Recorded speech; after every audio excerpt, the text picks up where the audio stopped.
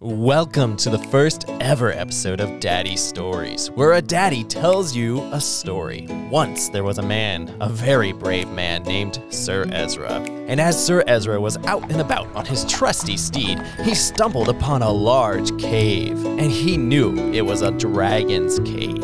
Brave Sir Ezra could not resist going inside, as he saw the glittering riches of the treasure within. When he arrived back at the castle, his wife came out and asked, "Why, Sir Ezra, where did you get all of this gold?"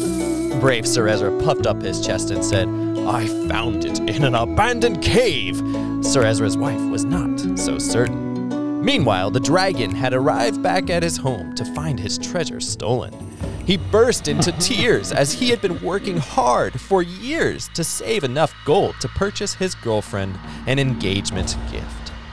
Back at the castle, brave Sir Ezra was walking along the walls with an extra bounce in his steps. But suddenly, the tranquility of his small estate was scared away by a massive roar. Out of the clouds burst the dragon. Ezra drew his sword and shield and readied himself to fight. The dragon yelled from high above, "Give me back my treasure!" while blowing fire from his snout. "Never, foul beast! I found it fair and square!" Out of the court ran Sir Ezra's wife. "Stop!" she roared. "Ezra, you have stolen what is not yours.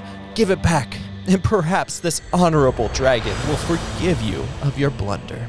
"Come, dragon, I have dishonored my family's name. Please take back what is yours, and do not punish my people for my mistakes." The dragon landed and nodded his head. "You have chosen wisely, small one. I will forgive you." And after many years of learning how to understand each other, they became friends.